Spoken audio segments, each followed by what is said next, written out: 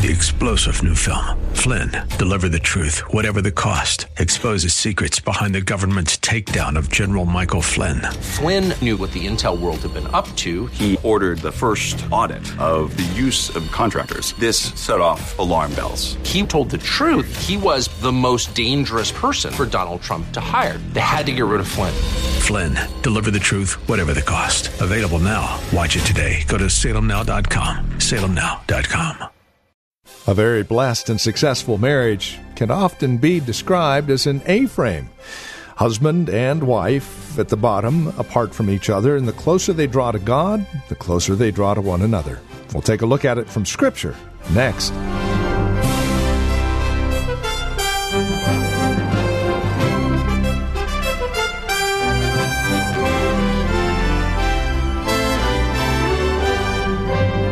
The A-frame principle is you and your spouse find yourself at the bottom of an A at each corner. The closer you draw to God, who is at the top of that A, the closer you find yourself to one another. And therein lies the secret that we'll look at once again today as we conclude our series, What is a Godly Marriage? We're in Psalm 42 and 63 today as we realize that if we want a very successful marriage, one that's truly blessed, our focus needs to be first and foremost on God. In fact, the more we love Him, the more our spouses will benefit. With all the details now, here's Pastor Gary Wagner. The God whom you adore is only pleased when you and I press through all of these things and come into fellowship with Him and speak to Him as a spirit speaking to a spirit. That is what David longed for. That is what he craved. Neither his throne, nor his home, nor his country, not even the outward means of grace by themselves alone, but he thirsted for his God. He panted for God alone, and this was his cry: when shall I come and appear before God in church? The great longing of David's heart while he was in exile was to be with his brothers and his sisters in covenant in the assembled congregation of the people of God. Oh, he could have worshipped alone. He could have prayed in the mountains, or we on the golf course, or watching video games, or sitting at our computer. But it was congregational worship that he longed for. You know, I have to be honest and tell you that sometimes I'm disappointed when some of you give me reasons why you miss congregational worship. Well, the session could express their concern with you, but the issue is, do you thirst for God in congregational worship enough that you are willing to make sacrifices to be here? Nothing else is as important as gathering with God's people as often as possible to meet with God together as a covenant family of believers. Because you should have a hunger and a thirst and a panting of a heart that only meeting God in public worship can fill. And if you do not have that craving, our concerns, Stephen and mine, will mean nothing to you. They will just be one more voice nagging at you, trying to get you to do something you don't really want to do. David said, I cry day and night because I can't go to church. David said, my flesh hurts and yearns as in a dry and weary land where there is no water, because I can't go to church. Because I can't sing the hymns with the people of God. I can't give my offerings with the people of God. I can't pray with the people of God. I can't confess my faith with the people of God. I cannot hear the preaching of the Word of God and the reading of the Word of God with God's people. And so my flesh hurts.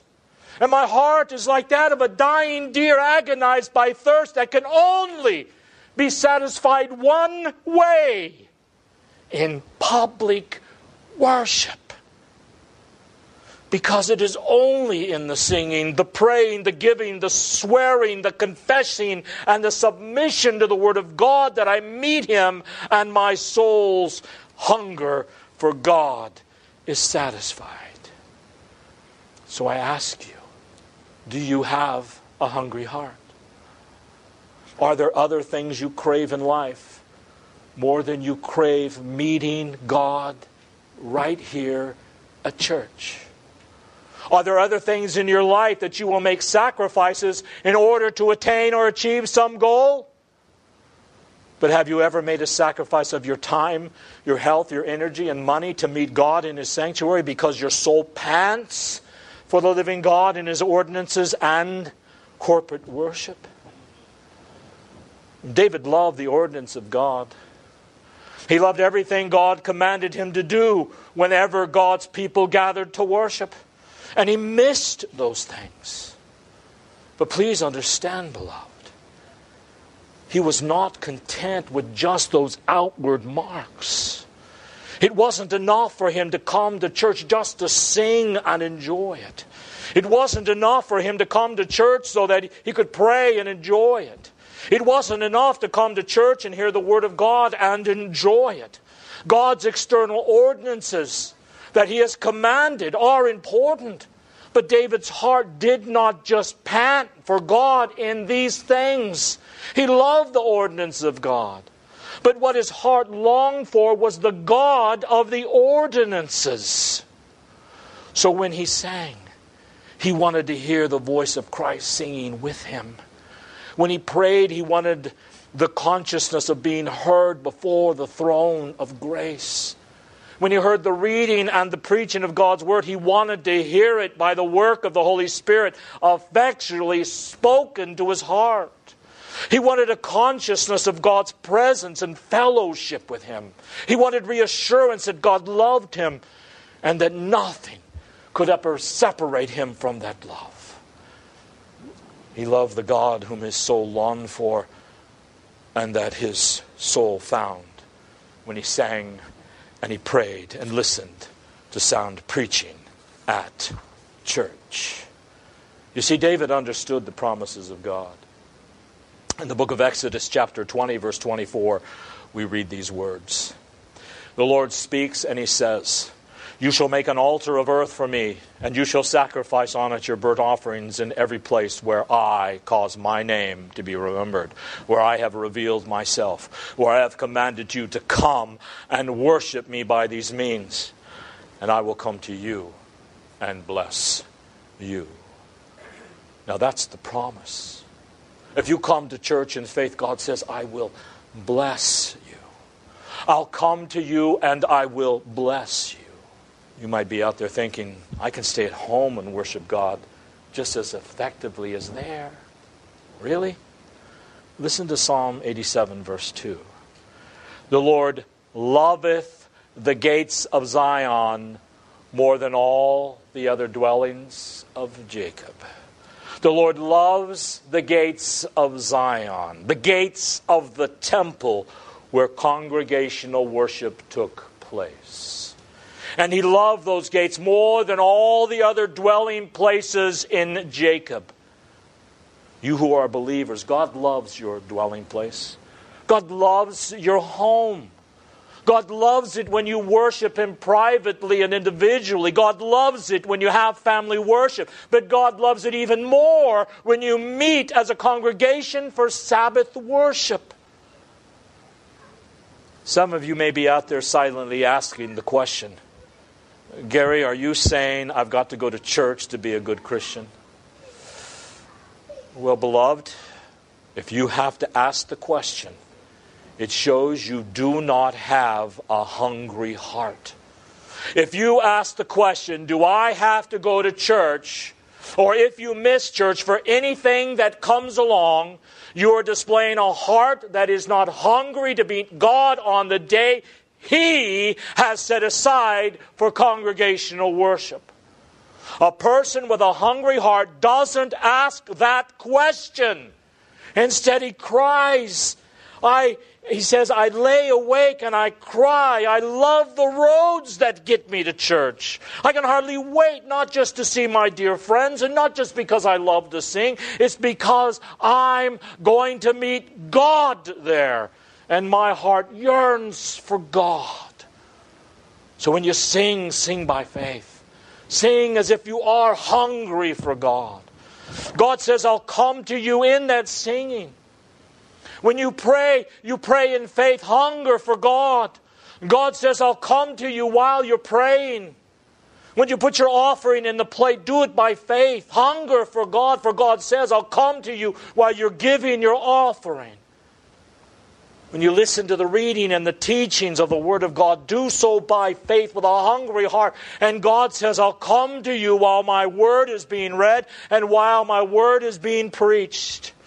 When you come to the Lord's table, come with a hungry heart. God says, I'll be with you at my table and I will fellowship with you. I'll satisfy that thirst that nothing else in the world can satisfy. I'll quench it for you. You see, a genuine experience of salvation or true conversion always brings with it a delight in spending time in worship. Not only at home, not only with our families, but most practically at the gates of Zion in the presence of other believers. When a person is truly a Christian, he loves to participate in all the ordinances of worship and longs to do everything that God has commanded us to do in worship. He loves it. But now, after hearing what I have said, let me also say this. Even if you love and enjoy congregational worship of God, the singing and the praying, that's not 100% sure indication that you've been converted, that you have been truly born from above. Loving these things always accompanies new life, but simply enjoying the ordinances of worship is not necessarily a sign that you are genuinely a Christian. Leaving the worship service filled, uplifted, doesn't necessarily mean that you are a Christian at all. Let me give you some evidence from the Scriptures. Turn to Ezekiel chapter 33, verses 30 through 33. Listen to this carefully.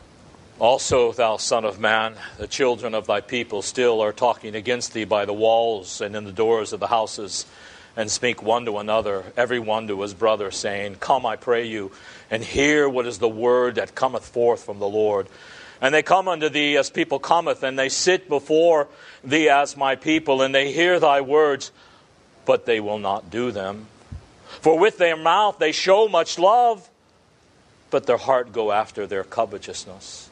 And lo, thou art unto them as a very lovely song of one that hath a pleasant voice, and can play well on an instrument, for they hear thy words, but they do not do them. And when this cometh to pass, and lo, this happens in many churches, then shall they know that a prophet hath been among them. God effectively said to Ezekiel, Son of man, here is what the people are doing. They love to hear you preach. They go home and say, boy, we've got a great preacher. You really need to come and hear this man. And they're going to love the songs. They're going to tell others that the worship here is just so uplifting and joyous. They look forward to coming week after week, and they leave feeling really great. Why? Because they were merely entertained. Their ears were tickled by the preaching. The songs were full of spirit. They left feeling good because they were entertained. Why do you attend worship? Are you drawn by your thirst for Christ? Or do you come here to be with your friends, or because you'll feel guilty if you don't come here? Do you come for the preaching? For the depth of the message? I'm sure that no one's coming for the eloquence of the delivery. But brothers and sisters, are you drawn here each Sabbath day because you love to meet God in congregational worship? Do you meet God when you come here, or are you wishing you were somewhere else? Do you pant for God during the week so much so that you hurt until your desire is satisfied in true, faithful worship? Come on. Be really honest with yourselves.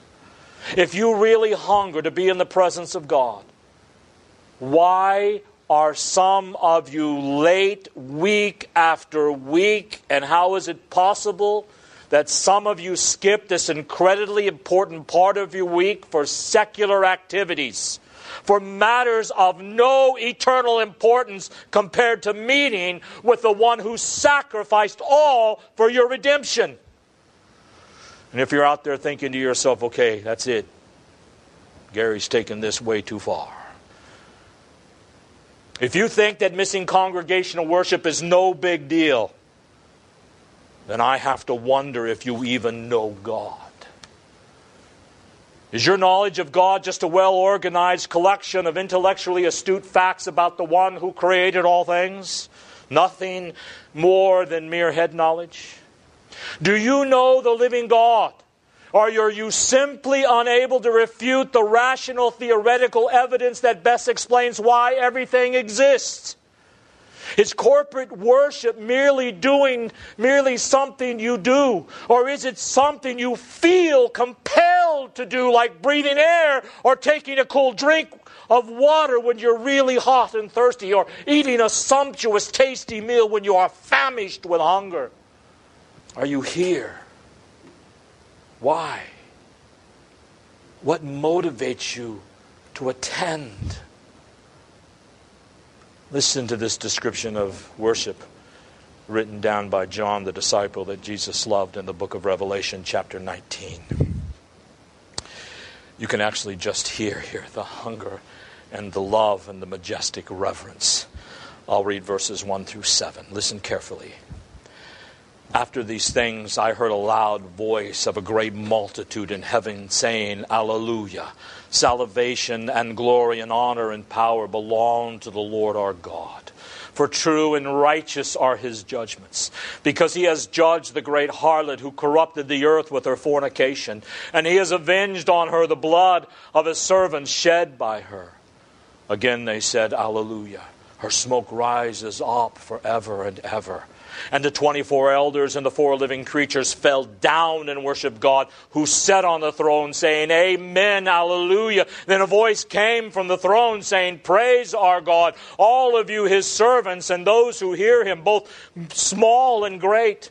And I heard, as it were, the voice of a great multitude, as the sound of many waters, and as the sound of mighty thundering, say, Hallelujah, for the Lord God omnipotent reigns. Let us be glad and rejoice and give Him honor, for the marriage of the Lamb has come, and His wife has made herself ready. Oh, brethren, it is my prayer that you leave corporate worship knowing you met the living God. You must look beyond all the ordinances to God. David loved the courts of God, but he loved the God who came and met him in those courts more than he loved the courts. He longed for the conscious awareness of God's presence and favor in that worship. He loved communion with God, which he was not able to enjoy during that particular time of his life, and his heart ached because he was not able to meet God in the midst of his ordained public worship. Listen to David once again in Psalm 84. David is here singing about the nature of worship, and he says, How lovely is your tabernacle, O Lord of hosts! My soul longs, yes, even faints for the courts of the Lord. My heart and my flesh cry out for the living God. Even the sparrow has found a home, and the swallow a nest for herself, where she may lay her young. Even your altars, O Lord of hosts, my King and my God. Blessed are those who dwell in your house. They will still be praising you. Blessed is the man whose strength is in you, whose heart is set on pilgrimage. As they pass through the valley of Baca, they make it a spring. The rain also covers it with pools. They go from strength to strength. Each one appears before God in Zion. O Lord God of hosts, hear my prayer. Give ear, O God of Jacob. O God, behold our shield, and look upon the face of your anointed. For a day in your courts, church, is better than 1,000 elsewhere. I would rather be a doorkeeper in the house of my God than dwell in the tents of wickedness. For the Lord God is a sun and shield. The Lord will give grace and glory. No good thing will he withhold from those who walk uprightly.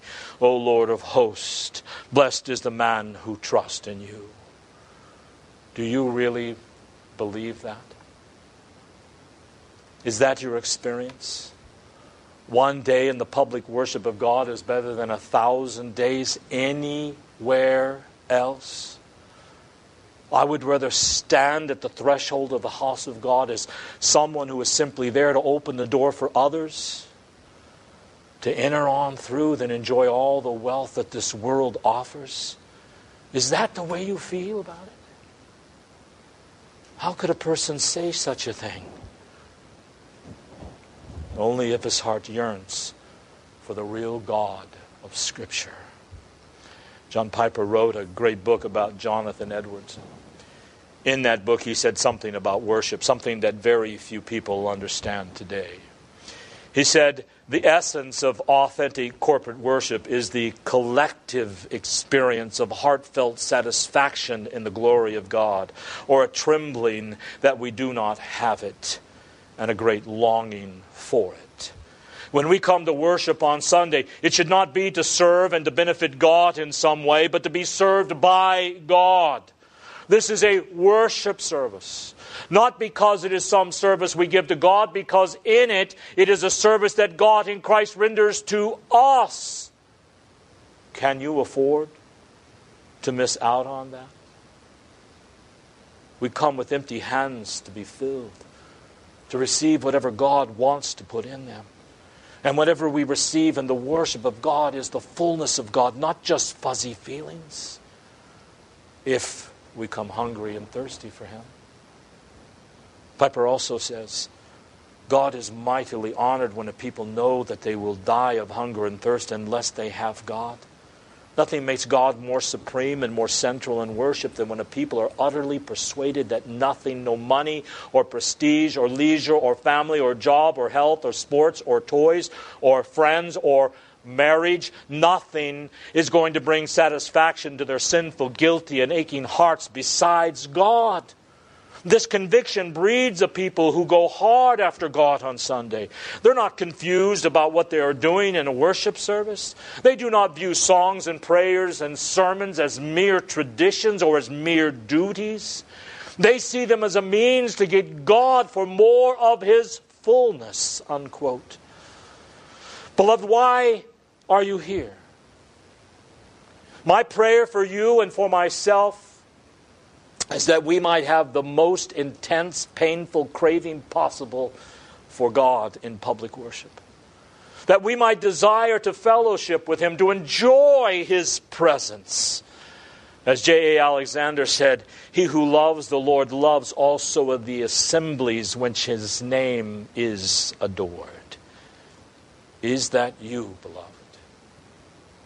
Do you truly understand that God loves the gates of Zion, the assembling of His precious chosen ones, more than all of the other dwelling places of Jacob? If you truly thirst for God, then you will love to be in His court on the Sabbath, and you will not allow anything to keep you from meeting with Him on that day in congregational worship. Do you really pant after God? Then do not forsake the gathering together to fellowship with Him in prayer and singing and tithing and hearing the Word read and preached. Give unto the Lord, O ye kindreds of the people. Give unto the Lord glory and strength. Give unto the Lord the glory due unto His name. Bring an offering and come into His courts. O worship the Lord in the beauty of holiness. Fear before Him all the earth. My friends, if you do not have this thirst, this yearning for God, a heartfelt desire to worship Him, then I'm afraid your marriage will be a sham. And you will be most miserable. Because then you will have no real motive to be the the husband or wife God commands you to be. Well, that's all the time we have today. This has been Abounding Grace with Pastor Gary Wagner from Reformed Heritage Church in San Jose. If you'd like to review today's broadcast, we would invite you to contact us for a copy of the program. They're available for just $5. Mention today's date and we'll send a CD your way. Here's where to write to us. PMB number 402, 1484 Pollard Road. That's in Los Gatos, California. The zip code is 95032. Again, that's PMB number 402, 1484 Pollard Road. Los Gatos, California, 95032 is that address. Our phone number, if you'd rather call, 408-866-5607. That's 408-866-5607. Our website is reformedheritage.org, and if you'd like to join us for worship, Sunday services are at 2 p.m. We meet at the Lone Hill Church on 5055 Lone Hill Road in Los Gatos. Directions at our website, reformedheritage.org, or again, call 408-866-5607. Thank you for joining us today. We look forward to seeing you next time we get together as we continue our studies in God's Word. Until then, may Christ be your abounding grace. 3-star General Michael J. Flynn, head of the Pentagon Intelligence Agency, knew all the government's dirty secrets. He was one of the most respected generals in the military. Flynn knew what the intel world had been up to. He understood its funding. He ordered the first audit of the use of contractors. This set off alarm bells. The explosive new documentary, Flynn, Deliver the Truth, Whatever the Cost, uncovers the facts behind this scandal. Flynn told the truth. He was the most dangerous person for Donald Trump to hire. I find out the worst enemy that I'm going to face in my life is right here in America. They took my assessment and they wanted me to change it. And I was like, I'm not changing it. They had to get rid of Flynn. With in-depth interviews, archival footage, and never-before-seen personal records of the man behind the headlines. I just felt like I was drowning. Flynn, Deliver the Truth, Whatever the Cost. Available now. Watch it today. Go to salemnow.com. salemnow.com.